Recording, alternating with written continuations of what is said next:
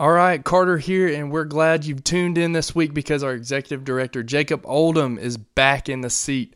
But also Adam Spates has come back from last week's episode. I know that you enjoyed him. So I hope that 3 heads are better than 2. And I know that's not how the saying goes, but we usually just have 2 on the podcast. So we're mixing it up a little bit this week. In this episode, we give our initial thoughts on week 12's daily readings and bring a specific story in this week's readings to life and what Jesus said to Nathanael in the Spotlight Scripture.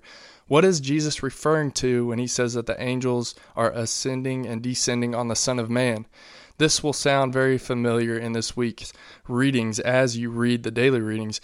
But even more, what does this mean for us today? And what kind of challenge can we pull out of this week's readings and spotlight? So let's dive in.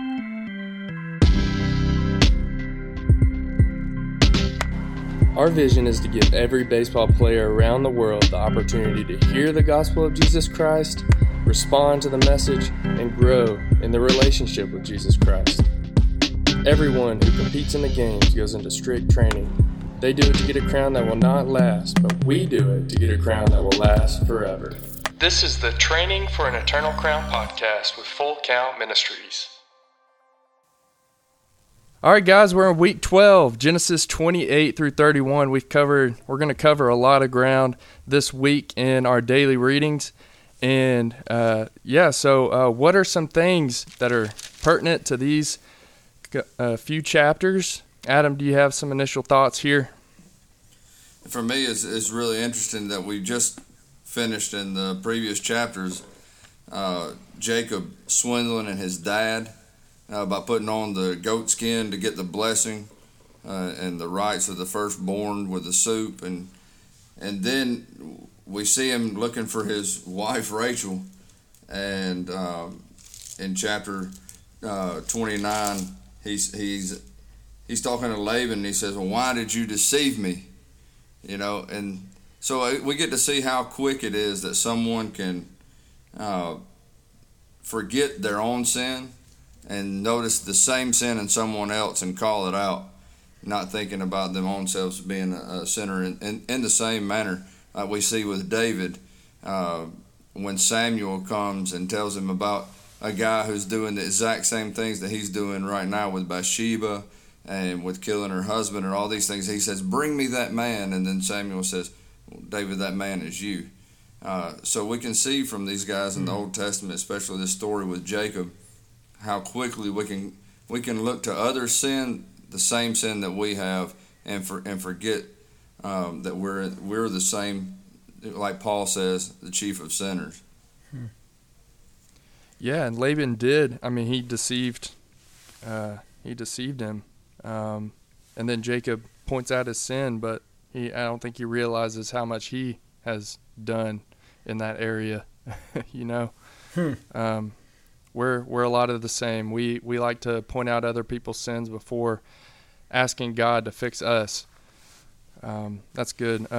Jacob, what do you think about these few chapters? Well, just as as we were talking about a 30,000-foot view, this is just a reminder. These are stories within a larger story, and this is God continuing His redemption plan, as we started in Genesis 12 through Abraham, and then through Isaac, and then Jacob, and then this week we're going to read about Jacob's children in 29 and 30, and his 12 sons are going to be a theme throughout the rest of the Old Testament. So we're going to be introduced. When I read this week, I just circled the names of the 12 sons as I was reading through, because you're going to see them come up over and over throughout the story. And God has specific purposes and plans for each one of these children who are later going to become tribes of the nation of Israel. So just another big moment in the story where we're introduced to Jacob's children, promised children.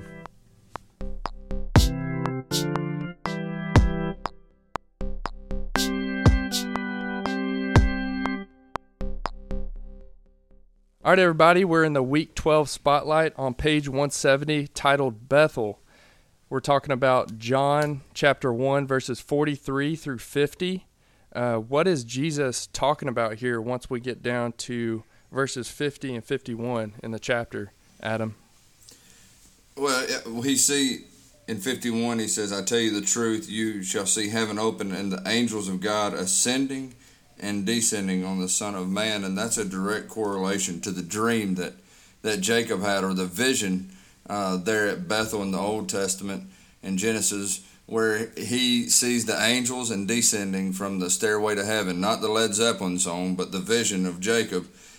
So we get to see right here where he's calling himself Bethel, the house of God, where God resides, where the connection between heaven and earth, which was that stairway, that place. And then if you go on in chapter 2, he says in verse 19, destroy this temple and I will raise it again in 3 days.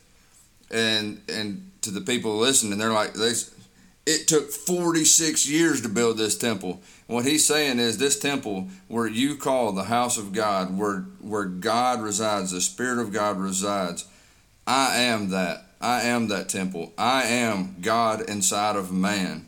And you're going to destroy it and I'm going to raise it up in 3 days later. So it's a direct correlation. Jesus is that connection between heaven and earth. He is where God came inside of man. He is the house of God. He is the temple. And because of that resurrection, now he sends his Spirit to us and we have God inside of us. So now we get to be temples here on earth. That's good. Adam, we talk to you sometimes and asking you, when are you coming home? Or when are you coming back to the States and coming back home? And how do you usually correct us when you say that? Chinandega is home. Alabama is where I'm from, but right now Chinandega is home on this earth. But really, home is in heaven. I fully believe in Philippians 3:20. It says, "My citizenship is in heaven." So yeah, I'm just a pilgrim passing through, brother. Yeah, I just had to mention that because that's just really good, and that it points towards really who we are and where we should invest our thought. And a lot of the time I will think, I'm building a home here, a place that we can live and flourish here. But really, like you said, we're just passing through, and our home is wherever Jesus is. And so we're looking forward to that day where we're with him, and we're not putting too much stock into where we are right now. And I think that's where this is pointing us to. Jacob, what are your thoughts on that? Well, I think this is just such a profound statement by Jesus here, calling himself the house of God, as Adam, brilliantly said. So I think this should wow us. We shouldn't get over this. We should understand that Jesus is Lord. He is God. He is the house of God. He is where, the whole Bible is about how God relates or how God's present is with his people. And it takes different forms, whether it's in the Garden of Eden, whether it's in the tabernacle or in the temple or through the prophets. When they were speaking, the Spirit of God would come on them, and that's how God relates to his people. And now this is just a very transformative time here where God is among his people. The Word has become flesh and has tabernacled or dwelt among us. And so this statement here is a profound statement that should bring us to, what do I believe about Jesus? Who is Jesus to me, and what does that mean for my life, for my home, as you talked about? So this is a profound statement that should make us ponder. Yeah, so not only are we looking forward to the day where we're with Jesus in heaven, we also have the Spirit in us, that he makes a home in our heart, and we're living with him. So, there will be a marriage between Christ and his bride, and we'll live in that home with Him, not only spiritually but physically. And a lot of the times we turn to our physical things, just like the Jews were turning to that physical temple then back in the day. But we're striving forward, not in this physical world right now, to manage a physical house, because Jesus is preparing that for us. I think that's a great lead in for the conversation starter. Question number 5.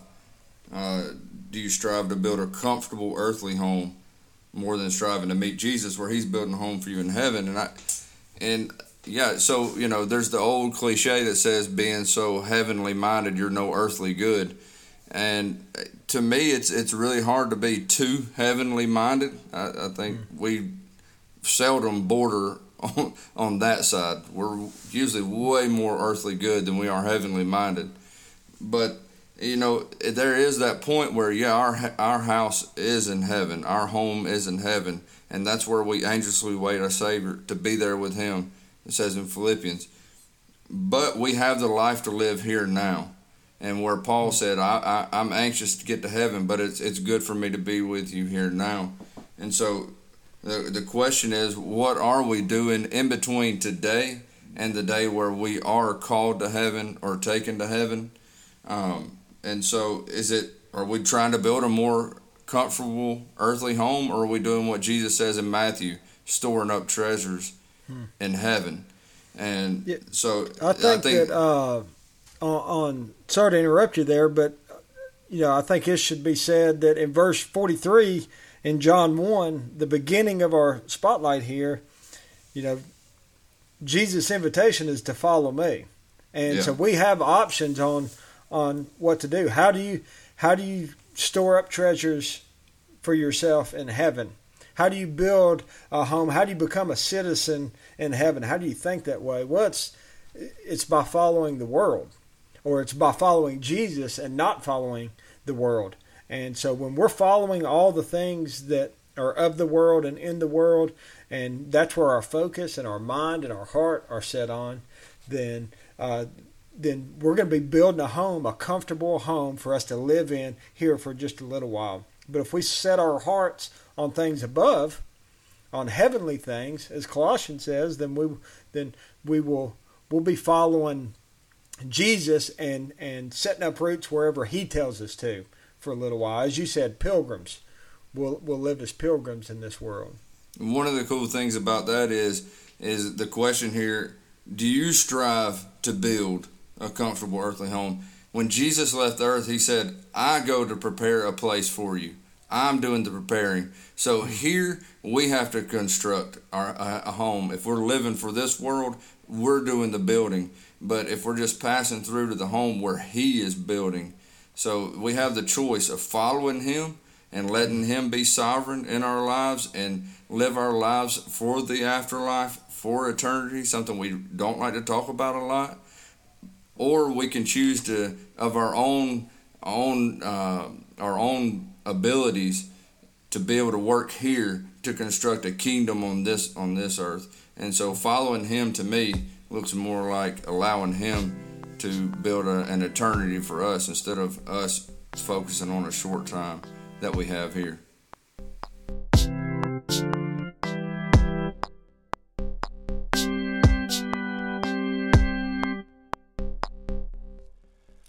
All right, guys, in light of what we talked about, what's a challenge that we can walk away with this week as we read this spotlight, as we read these chapters?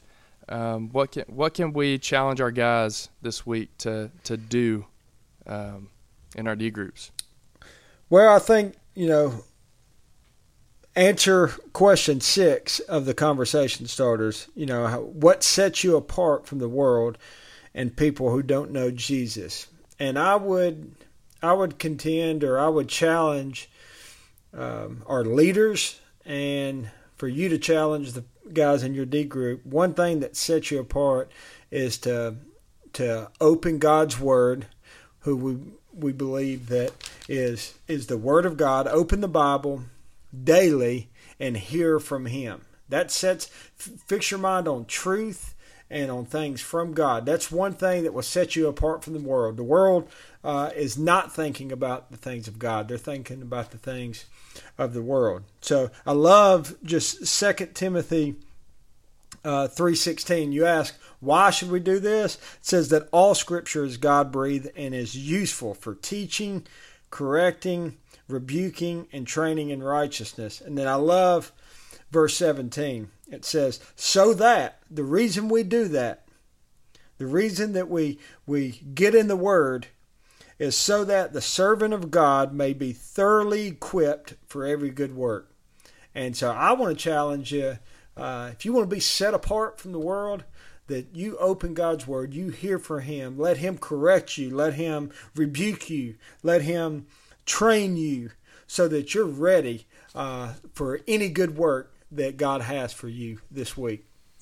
Yeah, I 100% agree with that challenge, because being set apart, there's not many 9th grade to 12th grade, college age, or even grown men that are meeting around the Word, believing in God's Word as absolute truth, and then meeting around it. And getting to the halfway point, my challenge would be Philippians 3:14, to press on. One thing that can set us apart from the world is something that Paul mentions over and over: perseverance, endurance, faithfulness, consistency. These are things that can set us apart. The daily getting in your journal, press on, and opening that journal, reading those scriptures, continue to come to D group. Don't quit. Genesis is hard, but you know what? Things in life are hard. People don't quit halfway through a baseball season because it's hard. You finish to the end. You keep running in a race until the end, easy or hard or not. And, we can learn just by completing Genesis that has a lot of things we don't understand, a lot of things that bring up tough questions that can't be answered. But by finishing out this journal, by finishing out this season in D groups, we can learn things like faithfulness. Faithfulness to your brothers, to be there. Faithfulness as a D group leader, to be there for the young men. Because later on in life, as we know as leaders, there will be times like marriage where faithfulness will be required, whether it's easy or whether it's hard. So reading Genesis, my challenge would be to press on, finish strong, to be faithful, and to persevere in opening this journal daily, filling out the answers the best of your ability, and be honest, and then to be at your D group to continue to finish this race, keeping the prize in mind. So that would be my challenge, as Jacob said, to set us apart around the Word, but also people who are faithful, people who persevere and consistent. That's one way we can be set apart, and it's something we can do. Opening the Word, or even doing these things is going to help us to be further set apart, because Jesus will, through His Spirit, through His Word, change us. As Romans 12 says, we will be transformed in our mind, and we will have the mindset of Christ by opening up the Word.